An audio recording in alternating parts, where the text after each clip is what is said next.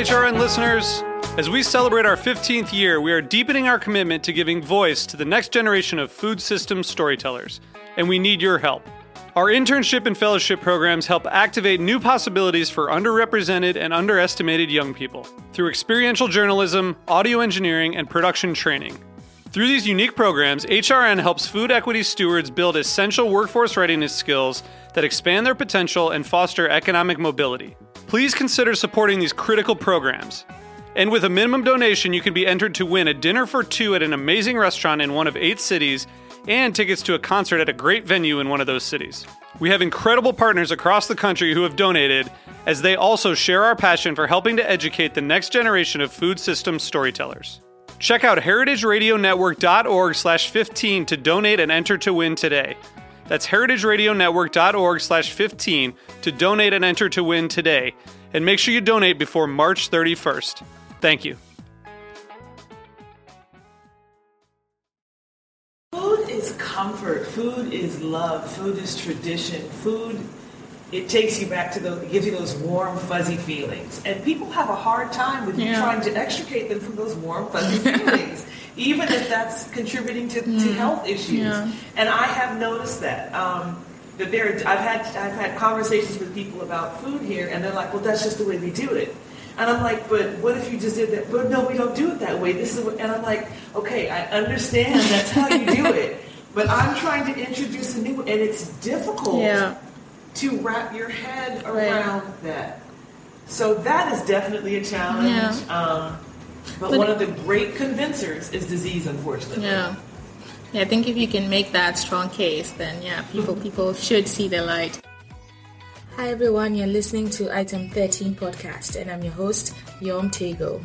Every week, we'll delve into the world of African food, including chefs, curators, and bloggers. I hope you enjoy it. This week, I speak to Cynthia Péan, a professionally trained plant-based chef, a nutritional consultant who specializes in Ayurveda, macrobiotics, raw and living foods, high alkaline and vegan modalities. She is also skilled in allergy-sensitive, gluten-free, and disease-sensitive meals. Cynthia's company, Afkave, recently launched its presence on the continent of Africa and is quickly establishing itself as the go-to company for all things plant-based. We held a spirited discussion in Accra on the benefits of a plant-based diet in the African food context. This episode is a must-listen, especially for Africans and those in the diaspora looking for ways to eat better while enjoying the flavors of home. Here's our conversation. Welcome to Item 13, Cynthia. Thank you for having me. I'm excited to have this conversation because, one, my relationship with vegetables is no. I know, it's terrible. Everybody who knows me knows I don't like eating, especially raw vegetables. It has to be disguised somehow in the food for me to be able to enjoy it. So I'm looking forward to you convincing me that, raw is the way to go. So let's start with your story. You are Liberian, Guyanese, San Francisco native, I believe. You've lived in New York, Atlanta, I think, also, and today we're in Accra. So how did we go all the way? Well, I am a child of the diaspora. Yeah. I am so proud to be West Indian and West African, and I've always had an affinity to the cultures of the diaspora, and so it's a dream to be actually living on the continent. I was exposed as a child to my father's culture, to my mother's culture, and most people, your introduction to culture is through food. And my mother in particular, that was her love language, was food. Oh. And so it was something that I always had an affinity for, obviously. And I started working professionally, went to graduate school, master's in international relations, and started working, and it just wasn't my thing. It just didn't do it for me. And the recession of 2008 hit. I lost my job in the nonprofit world. I couldn't find a job for anything. At one point, I actually sat as close as I am to you across from Madonna, interviewing to run her organization, Raising Malawi. Goodness. And that didn't work out. The next day, I was literally at Starbucks applying for a barista position. So I was desperate and I was grasping, and someone asked me if I would be willing to head up the dining committee at my church. And I was like, well, obviously I've got nothing else to do, and I started doing it, and the congregation at that time was probably about 300 to 400 people, and I was pretty much doing it by myself with the help of a couple friends, and I loved it. Okay, where was this? This was in Los Angeles, California. I loved it.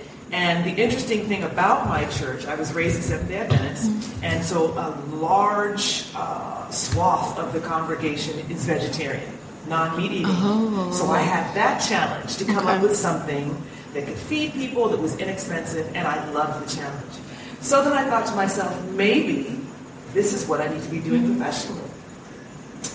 Went on to Craigslist, looked for a private chef job.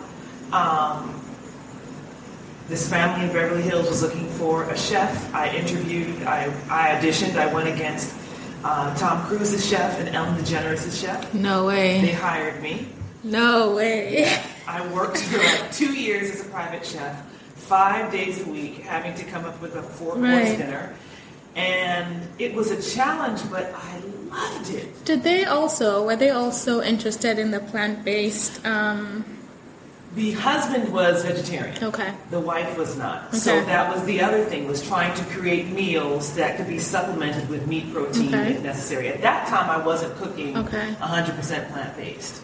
And so then after that, I decided I don't want to just be good, I want to be excellent. Okay. And that's how I ended up going to culinary school. And in addition to being excellent, I didn't want to cook things that were contributing to people's health problems or death. So that's why I decided to go plant-based. Interesting. And I wonder, and I think that it is true, because I think I read this somewhere, that you're a woman of faith. Yes. And so, for me, I am too. And so I think about the progression of those events and just wonder if that wasn't sort of the plan for your life anyway. And then those sorts of trip-ups, if you will, sort of led to what your true calling is. Do you feel that way? Absolutely. One of the things that I like to say that makes me emotional when I think about it is that our lives are mosaics. And if you look at a mosaic up front, it looks like, up close, it looks crazy. You've got these broken pieces that don't match, all these different colors. There's like, it looks random. When you're up close, when you're in the storm, you're like bumping all over the place. But when you stand back and you look at it, it's like, wow. Yeah, that's such a beautiful way. Doing. And it's a masterpiece. And so I definitely feel like I'm a mosaic. I still evolve in mosaic, but a mosaic designed by God. Okay. No, that's a beautiful way to put it too. Like, I've never heard anyone put it quite that way before. And then I've also read that part of also what's drawn you to the vegan, plant-based lifestyle is health issues with yourself, with your family. Do you want to speak a little bit about that? Because later on when we talk about, choosing to eat food that heals, that's the way you put it, how and why that is like personally meaningful to you. Well, interestingly enough, one side of my family has health issues. My father is a crewman from Liberia. Yeah. And my father is 81 and he walks 5 miles a day and he's fine. But I will tell you that in 1974, my father went vegetarian, which is unheard of. Oh, yeah, I was going to say, way back then.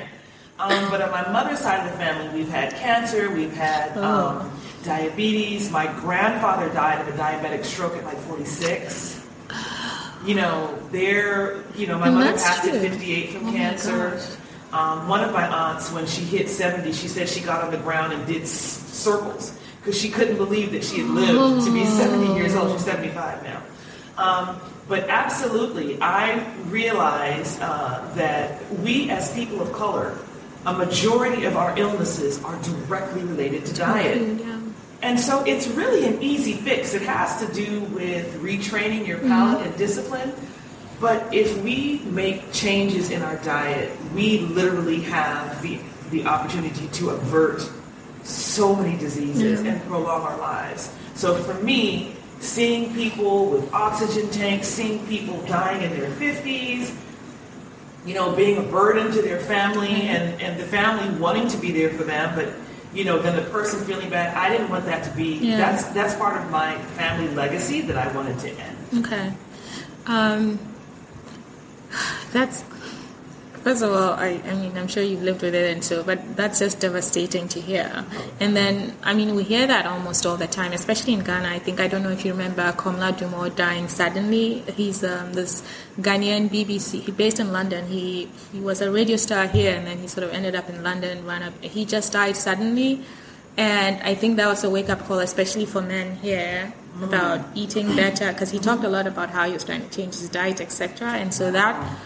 No, I would say not just for the men, but for us in general, I think was a big wake-up call in terms of trying to figure out how to better eat while still enjoying our local delicacies, if you will. Yes, I have heard about a few people that died in their 30s that had diabetes and didn't realize it. I mean, that is, and so it's the perfect bad storm because you have access to healthcare issues and then a bad diet. Yeah. There's no reason somebody should be dying of diabetes in their 30s. Yeah. I mean, that is all diet. And modern medicine, modern studies have shown that more than carbohydrates, meat protein contributes to diabetes. So, which is a big... Weaning Ghanaians off of meat protein, I think, is going to be a big challenge. But, okay, so we talked about sort of your background, the health issues, and then...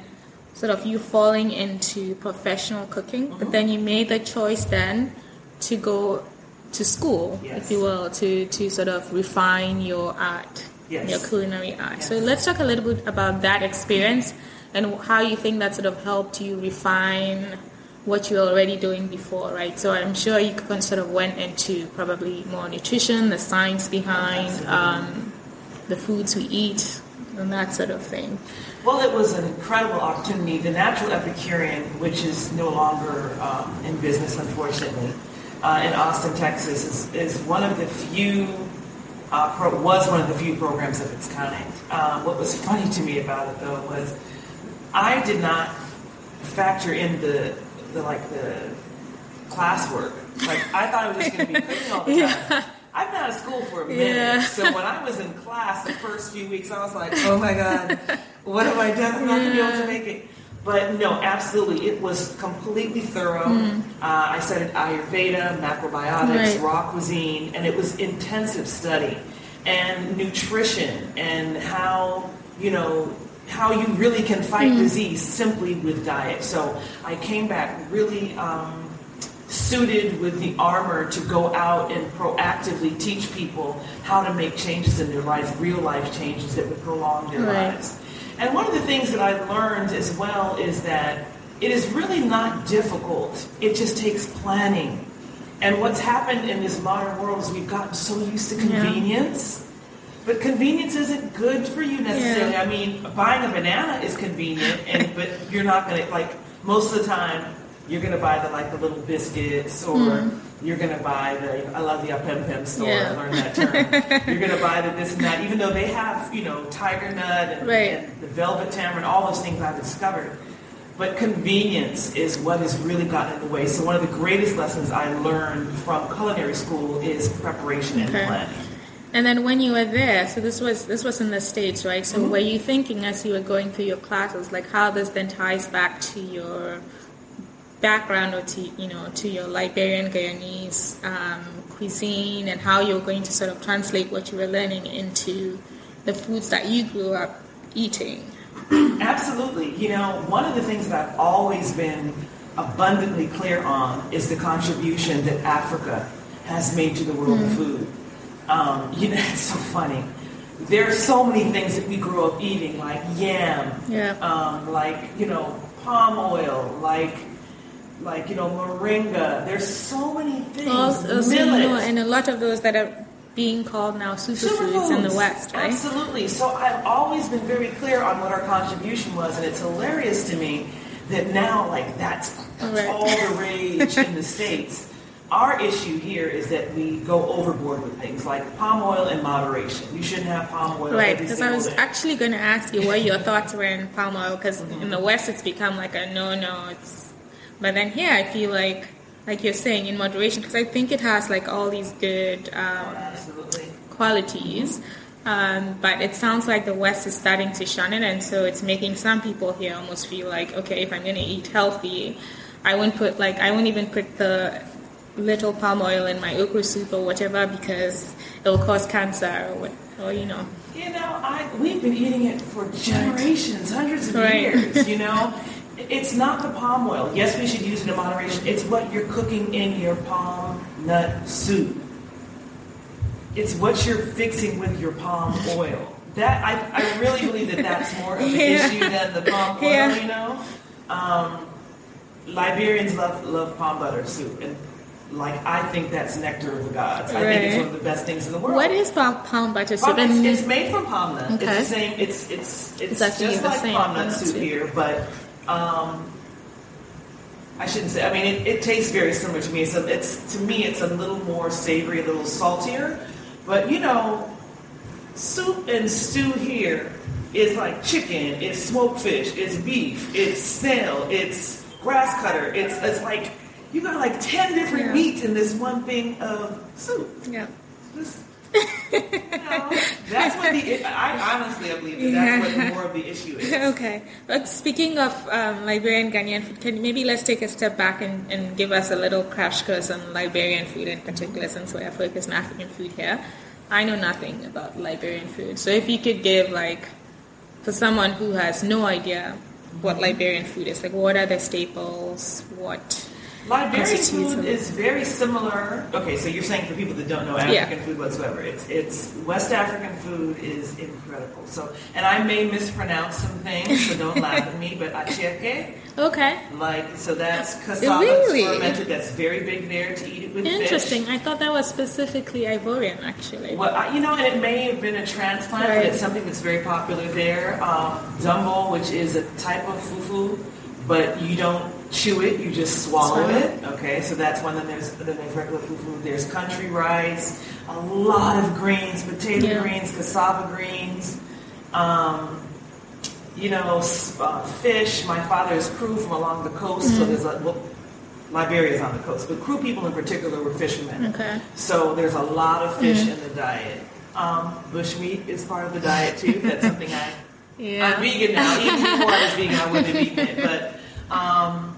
So it's a very nutrient-dense diet.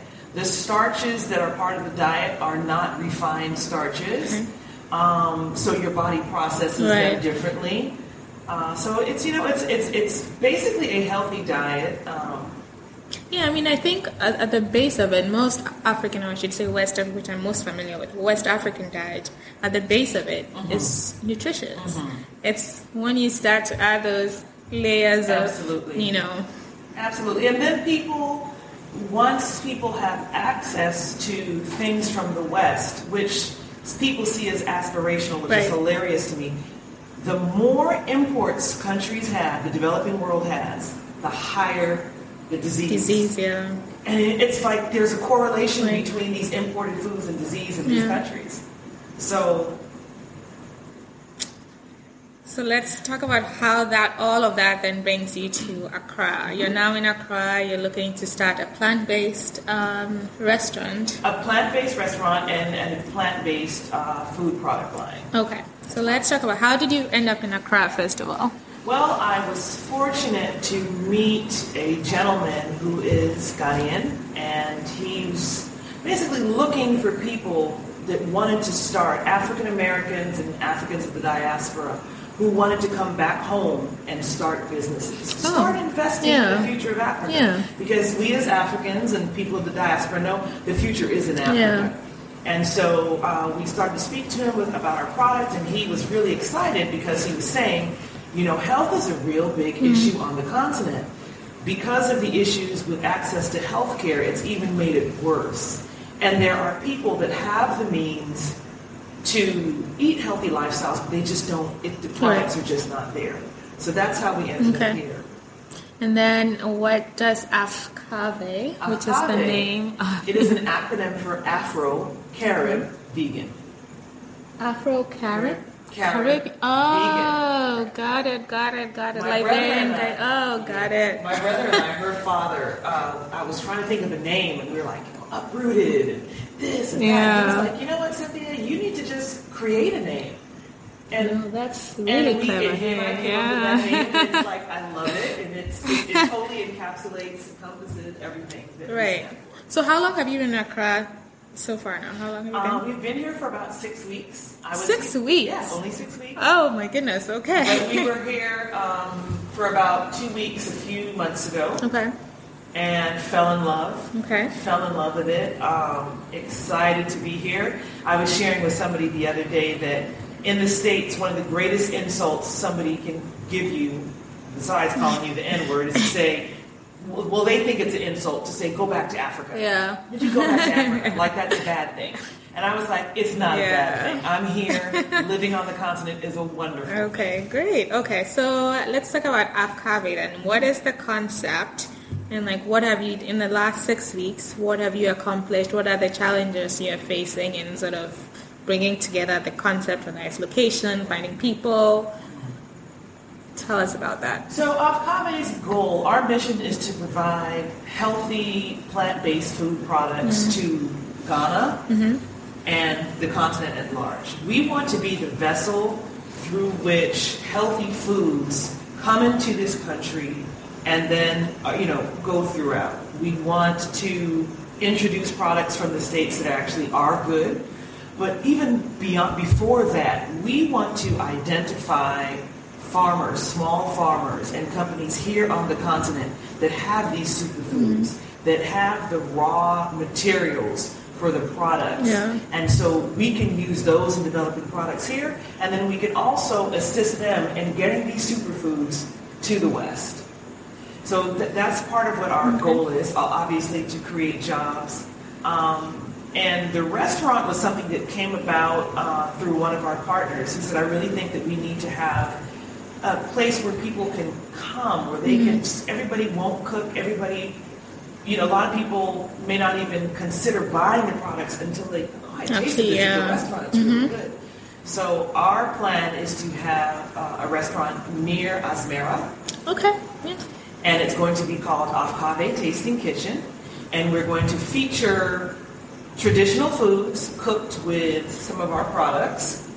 And you can see that afterwards, some of our products. And then we're going to have a whole section that's just going to be like small plates of plant-based. I'm excited for that. I'm excited for myself to like test the theory of whether or not I can go fully plant-based. But no, I think that's a really good way to start, having that brick and mortar, I think, for a place for people to go, especially here. I think it's good for people to experience that before they can sort of jump on, not that it's a bandwagon, but jump on it as sort of a lifestyle thing, if you will. And I don't know if you've met or spoken with Selassie from Midunu, because she's also big on food sustainability, going, local. And so she's somebody that I think would be a great sort of resource for you as you think about. I heard about her because of you. Oh. And so I have been following her, but I haven't been able to connect. Okay. She definitely is one of the people that I want to connect I can definitely introduce you to if you would like. And then you talk about products also. Could you speak a little bit about that? So our initial line consists of 3 products that are textured soya. Okay. And so we have a chicken, we have a minced meat, and we have a steak strip. Okay. Yes. We have those 3. And a few weeks ago I did a tasting, and we did groundnut soup, and we did palm nut. No. Yes, we had rice balls. Oh my goodness. People came over and they destroyed it. Okay. And so I was like, yes. And what I found was I had fixed it a different way before, but fixing it in the traditional soups made all the difference, because you're asking people to do. That's like a big leap. Yeah. So it's a lifestyle change, right? Step. Yeah. This is familiar. This flavor is familiar to me. This texture might be different, but this flavor is familiar, so I'm more likely to try it. And then I wanted to also ask you, outside of AFCAVE, since you've been here 6 weeks, has it been hard finding places? Well, I'm sure you cook a lot more because of I mean, you're a chef yourself, but do you think for people that want to adopt this lifestyle and may not have the time to cook outside of Afkave, have you found places that maybe provide that fresh food, fresh vegetables, not just as the fruits and vegetables themselves, but as meals? I find that my vegetarian friends have a tough time in Accra, finding.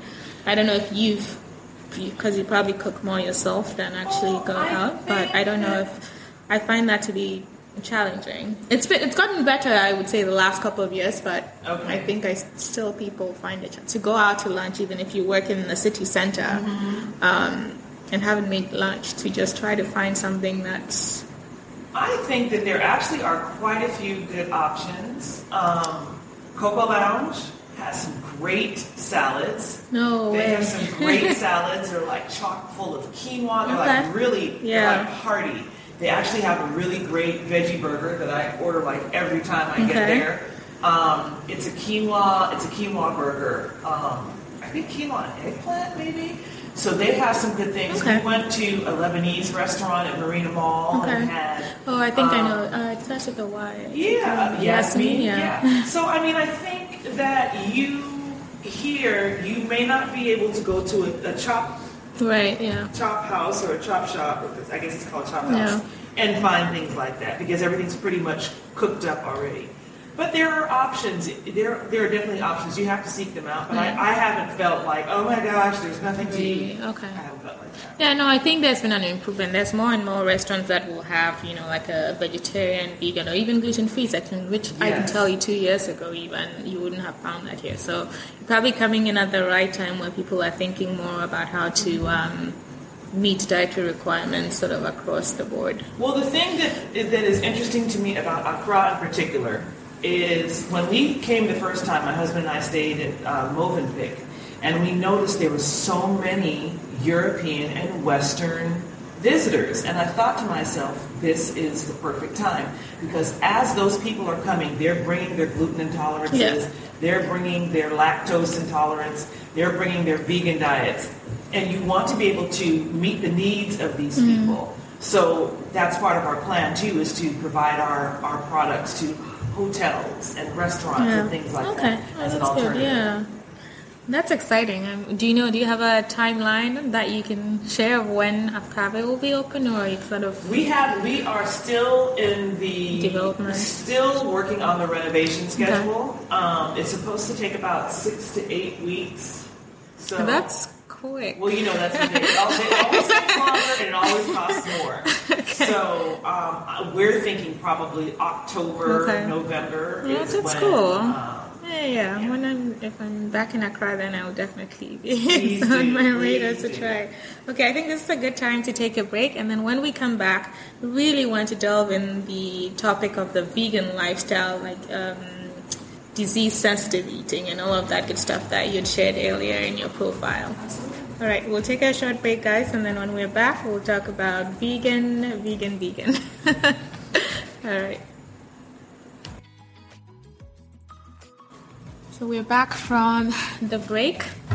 And like I mentioned before, I think now we want to delve into sort of the different types of expertise you have in healthy food. You've talked about wanting to make food that heals, which is why you do vegan, you do high alkaline, disease resistant. So I wanted to be able to sort of educate people, because when you sent me your profile, it was the first time, and I think for me, even like semi-dabbling in the food world, like I was surprised by, and so I read a lot behind what you had shared, but I thought it would be really helpful for the audience, especially as you're trying to introduce sort of this diet and lifestyle, to be able to set that foundation.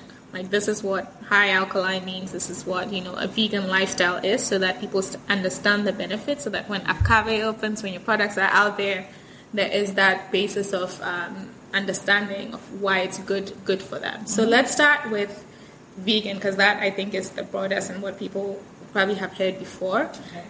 People talk about vegan, people talk about plant-based. Like, what are those separate things, and then what are the differences? People do use those terms interchangeably, but that is incorrect, because vegan means, in its truest form, vegan means that you do not consume anything that has a mother or father. that came from any kind of animal. Okay, including eggs, right? Including eggs. So everything you eat, literally, including milk, also. Yes. Because milk comes. So there's no dairy. There's no eggs, no fish.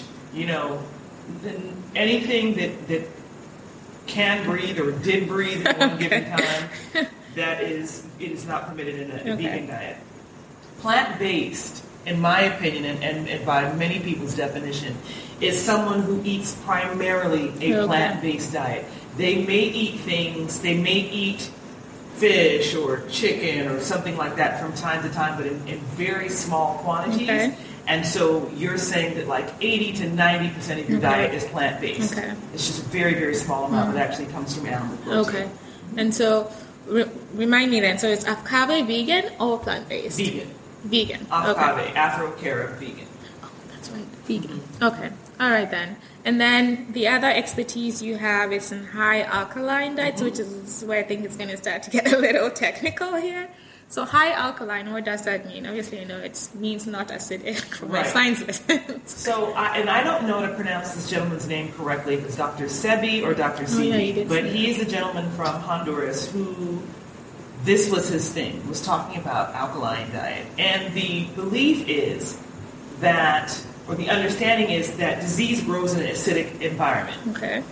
So if you have a high alkaline system, if your system is primarily processing highly alkalinized food, disease cannot exist in that environment. And some of the basic things in the world, I can't even say the American diet, the world diet that are high in acid are meat protein, are dairy, anything basically that's canned, processed foods. Yeah. So again, it's pushing you to, this is actually pushing you to a vegan diet, not plant-based. And so there are certain things that you can eat that are very, very good for you, like sesame is very good for you, tahini. Chickpeas are very good for you. A lot of grains are really good for you. Millet is good for you. African diet. Yeah. And so it gets it can be a little complicated because one of the challenges in the modern food world are there's so many foods that have been messed around with.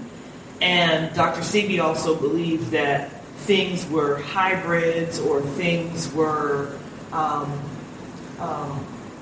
they just weren't in their original form, like bananas. In the States, we have Cavendish bananas, which the average American thinks that that's what a banana is. They don't realize it was grafted and it was genetically modified and all this stuff went into it. I remember, and to sidetrack, but a long time ago, I think probably one of the first few times I interacted, like had a deep conversation with an American when I first moved there. I don't know how many, probably like almost 20 years ago now, where they were talking about chicken.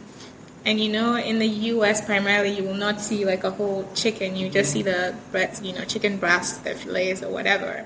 And this person had never seen. They did not know like what a chicken looked. I kid you not. This was college. This is when I moved to the U.S. for college.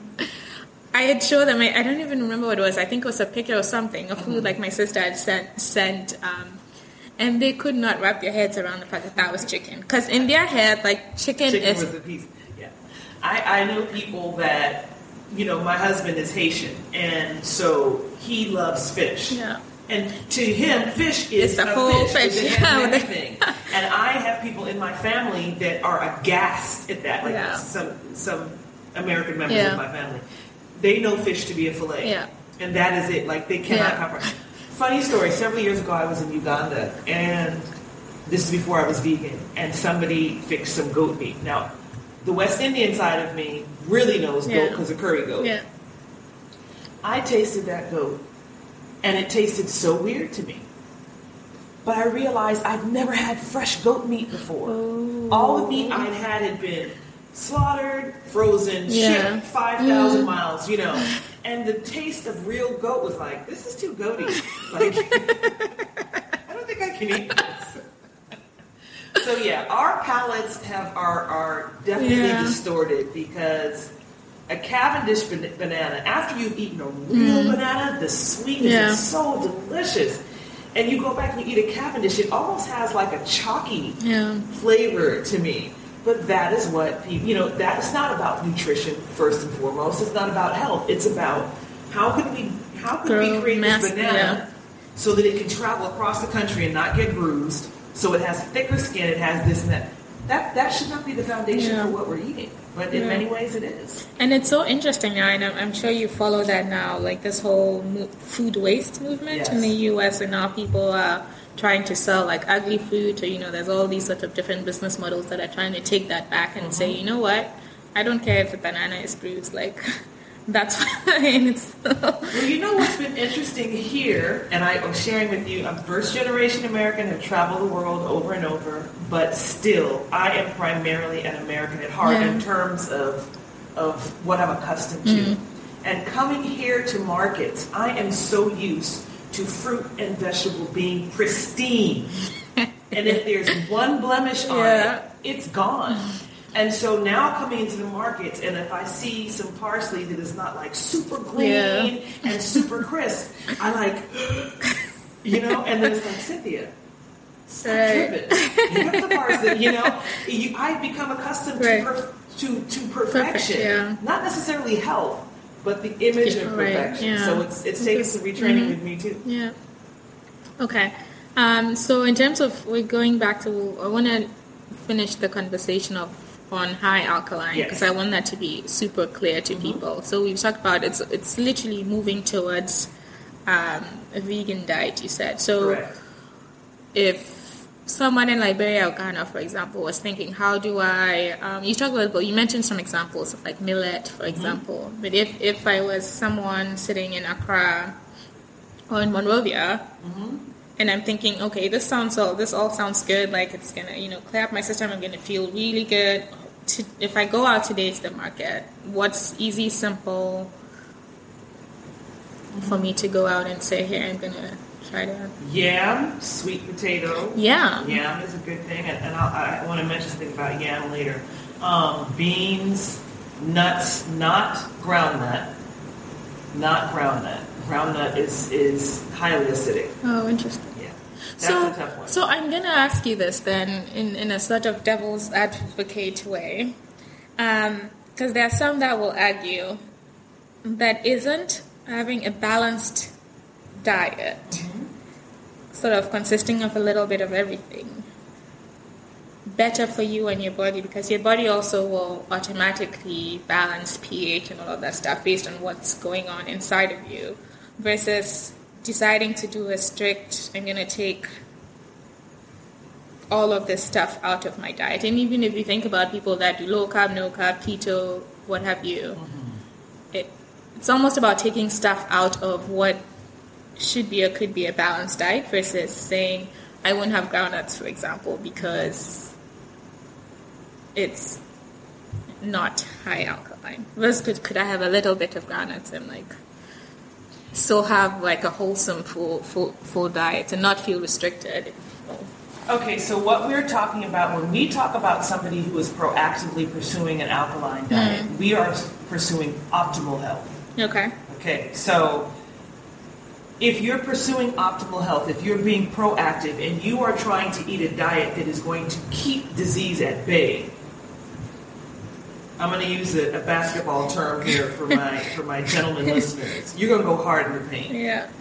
One of the challenges that we deal with is that oftentimes we are reactive. This is after the disease has come, after we've gotten the diagnosis for cancer or heart disease. Right. Then we decide we're going to throw everything out and we're going to do this. Yeah. What I am a proponent of, what I am suggesting is, yes, you can make baby steps towards this, but you still need to get there. Okay. Moderation is key.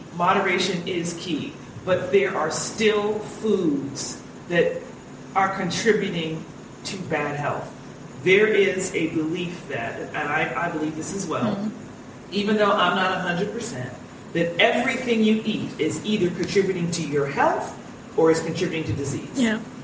That's the reality. Okay. That really is the reality. Okay. And, our bodies are fearfully and wonderfully made, but we subject our bodies to so much abuse that it behooves us to be diligent about what we consume. So I'm going to say this. If I was going to go plant-based, like my one staple in my head always has been, at least I can have beans and plantain. Yes. And that for me is like my golden, like if I can have that for the rest of my life, I'm fine. Mm-hmm. But I thought you just said that beans, though, are not high alkaline. No, beans are, you can do beans. I can do beans. There are certain beans that are high alkaline, like kidney beans. Some people call garbanzo beans or chickpeas. Yeah. Those are, those are fine. Okay. But then you see, and I'm not sure if you ordered that anywhere here in Accra yet. I have not red. Yes, red. I haven't had red yet. I guarantee you, 9.9 times out of 10, they're going to ask you for what protein you want with the red. They're going to stick chicken, goat, beef, and like that. Even as the person that's growing up, I grew up here, it still always baffles me. Like, why do we need, this is already like a protein-rich dish. Right. Why do we need to add the extra? And then they'll put in like 2 or 3 pieces of goat or beef or like, I don't know. And I think that's where the challenge might come in terms of changing mindsets around seeing, like, you don't need to see a piece of like meat in your food for it to be filling or for you to know that you're getting your protein, right? Food is comfort. Food is love. Food is tradition. Food, it takes you back to it gives you those warm, fuzzy feelings. And people have a hard time with you trying to extricate them from those warm, fuzzy feelings, even if that's contributing to health issues. Yeah. And I have noticed that. I've had conversations with people about food here, and they're like, well, that's just the way we do it. And I'm like, but what if you just did that? But no, we don't do it that way. This is and I'm like, okay, I understand that's how you do it, but I'm trying to introduce a new, and it's difficult to wrap your head around that. So that is definitely a challenge. Yeah. But one of the great convincers is disease, unfortunately. Yeah. Yeah, I think if you can make that strong case, then people should see the light. And I think we touched on this a little bit around flavor profiles. But I think one of the things you've said is your goal is to make incredibly tasty food that's also good for you. So as you think about opening up cafe or educating Ghanaians, especially since you're going to be based here, how do you, and you mentioned that a little bit with, the groundnut soup at the beginning, but how do you start to think about the African flavor profiles in a vegan diet to make sure that people can still appreciate, people don't feel like they are giving up something for taking on this lifestyle? Well, people of diaspora, we are used to well-seasoned food, so I think that is key. One of my approaches to cooking is to build layers of flavor.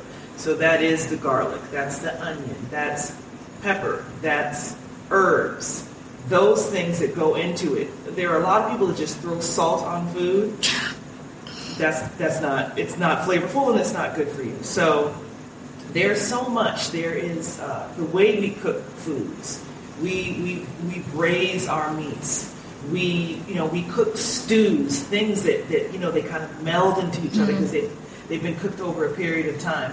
It's using those same cooking styles, those same techniques, but you're just applying it to vegetable protein. Okay. One of the things that I've really enjoyed since I've been here are the mushrooms. There are bountiful mushrooms here. I know some people don't like its texture, but in the States, the mushrooms that you find most often are button or portobello. The oyster mushrooms that you all have here are very expensive, and they're not as readily available. They're everywhere here. So that is something that can really withstand stews and being cooked for long periods of time, and it absorbs all that flavor. So it's just finding the things that are available locally and how can they be translated to these dishes. No, I think that's right. And I think a big part of what you have to do, which I feel like I've said several times, is that education, right? I'm sure it's part of your plan, but I think that's going to be, I think when people see plant-based or vegetarian, it just sort of, the brain shuts down. Which is part of why I think that some of our approach should be health and wellness and not necessarily harping on plant-based or vegan. It's really exposing people to this and then I didn't even realize I didn't have meat on my plate. I didn't even miss it. I had a great meal. I'm satisfied. Oh my goodness. There was not even any, So that's definitely going to be one of our ways to approach it. So a lot of this also requires, I think, cooking at home, right? Because it's just going to be hard to go out there, especially here, I think. And I mean, you mentioned Coco Lounge and some other places, but that's not sustainable for every day. And so if someone that's thinking of transitioning to this lifestyle and considers themselves a very busy person, how do they start to approach this in terms of making the time to cook? Well, it's your health. That's the first thing I said. And we spoke about this earlier, is convenience is killing us. If you have to take 2 to 3 hours out of your day on a Sunday and fix some staple items that you can eat throughout the week, if you fix your, I don't know how to pronounce it correctly, wache. That is a nutrient-dense dish. I'm glad that wache is also on my list of potential plant. Oh my goodness, that's an awesome dish. So you can fix a pot of that. You can fix, greens. I don't know how to pronounce the other one. Contomere? Yes. Yeah. You can fix that. There are so many things, if you really think about it, there are a lot of things in the diet that are plant-based, that are meat-free. People just add meat to it. So you can prepare those things and you can have them ready available. Fall back in love with fruit. Yeah. Fall back in love with... There are so many things here that are available that are so delicious because in America, we never taste pineapple that's fully ripened. Yeah. We never taste mango that's fully ripened, So it's disciplining and it's taking the time for yourself. You deserve it. Okay, so we're going to wrap this up soon. I want your final thoughts. If someone is listening today, what's the one thing you want them to take away in terms of convincing them to move towards a plant-based lifestyle? And then maybe what's one thing they can take out of your diet today to start that journey towards becoming plant-based? So people of the African diaspora, if you are sick now, it is likely because of your diet. People of the African diaspora, if you're going to get sick, it will likely be because of your diet. You have the power in your hand to not let that be your story. That does not have to be your end. There are simple changes that you can make. And so my first recommendation would be to start a meatless Monday. On Mondays, you don't have any meat. You just do fruits and vegetables. It can be a day where you fast from meat. And then as time goes, if you're used to eating meat 3 times a day, then you eat it 2 times a day. Gradually make changes. And not only you will feel so much better, you'll sleep better, your skin will look better, your performance will go up, gentlemen.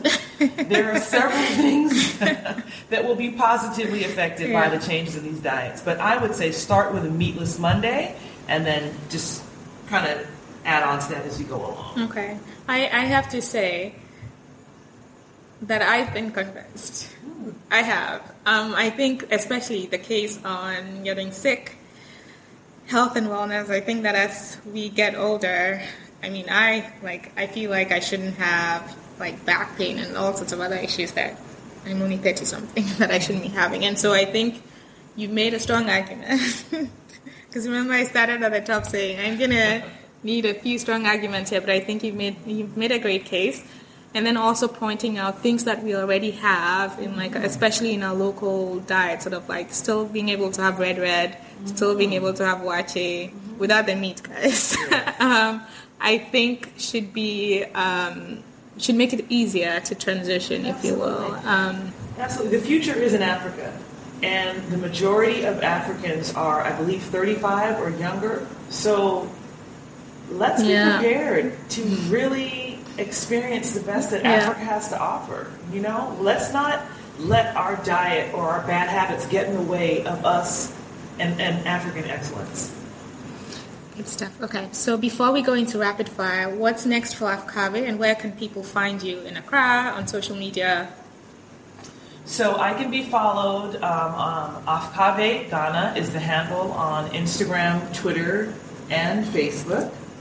I am under CC Péan, CCPEAN. That's my personal Instagram page. We are doing a full promotional tour blitz. We're supposed to go throughout the 10 regions over the next few months, and we're going to be doing like American-style picnics where we're going to be introducing people to the products in traditional style, and traditional suits, etc. So we are likely going to be somewhere in your area with these products. You're going to have to stay tuned to our Afkave Ghana page to find out what's going on with the restaurant and things like that. That's really going to be the main way to find out what's going on is when we're going to be like in Kumasi or Volta or all those different places. Oh, cool! And I'll put all of that in the show notes so people have easy access to that. Okay, so it's time for rapid fire questions. Ooh. Those should be pretty simple, I think. Okay. So it's just top of your head the first answer that comes to mind based on. So red wine or white wine, or no wine? I say no wine because I don't think that alcohol contributes to good health. So you literally really live that absolutely nothing. I'm not saying that I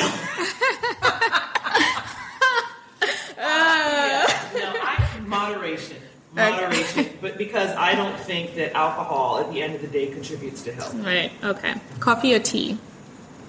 Tea. British influence. Okay. Dine in or take out? Dine in. Cook with love and dine in. Okay. Morning person or night person? Morning person. Instagram or Twitter? Instagram. Who's your dream African chef to cook with? There is a chef out of the UK who is actually Ghanaian. I think who's Ghanaian chef? Oh gosh, I can't remember her name right now. She's tall, she's light-skinned. I think she's biracial. Sorry. Okay. We can find that out and add that in the notes. And then what's one ingredient you can't live without? Coconut milk. Oh. I love coconut milk. Okay. And then related to that, if you could live on one dish, so like one meal for the rest of your life, what would that be? Oh, wow. One for the rest of my life. Yeah. Jollof. Really? Well-seasoned rice. I'm the carbohydrate okay. person. Yes.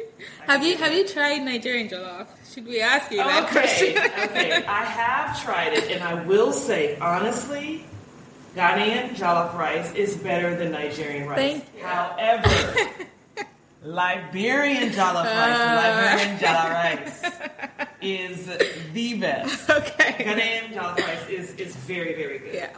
Okay. All right then. And then lastly, what's your favorite African restaurant anywhere in the world and why? Favorite African restaurant? Oh, there's a great restaurant called Africa Restaurant in Marietta, Georgia. Oh. And it's it's like a pan-African restaurant. It's delicious. Okay. They're really, really good. There's one that I like as well in Inglewood, but I think in Inglewood, California, but this one in Marietta, Africa Restaurant is delicious. Okay, great. All right, well, thank you for your time. This was an absolute pleasure. I learned so much, and I think I'm going to try to really transition. I don't eat a lot of meat, actually, so which I think is a good first step, but I've been inspired to try to go a little bit closer to plant-based. I'm glad to hear that. All right, guys, this was great. See you next time. Hey guys, thanks for listening to Item 13, an Essence 13 production. If you like the show, please subscribe, rate, and review us on iTunes. To keep up to date on news and events from Essence 13, please follow us on Instagram, Facebook, and Twitter. Essence and the number 13. Thank you.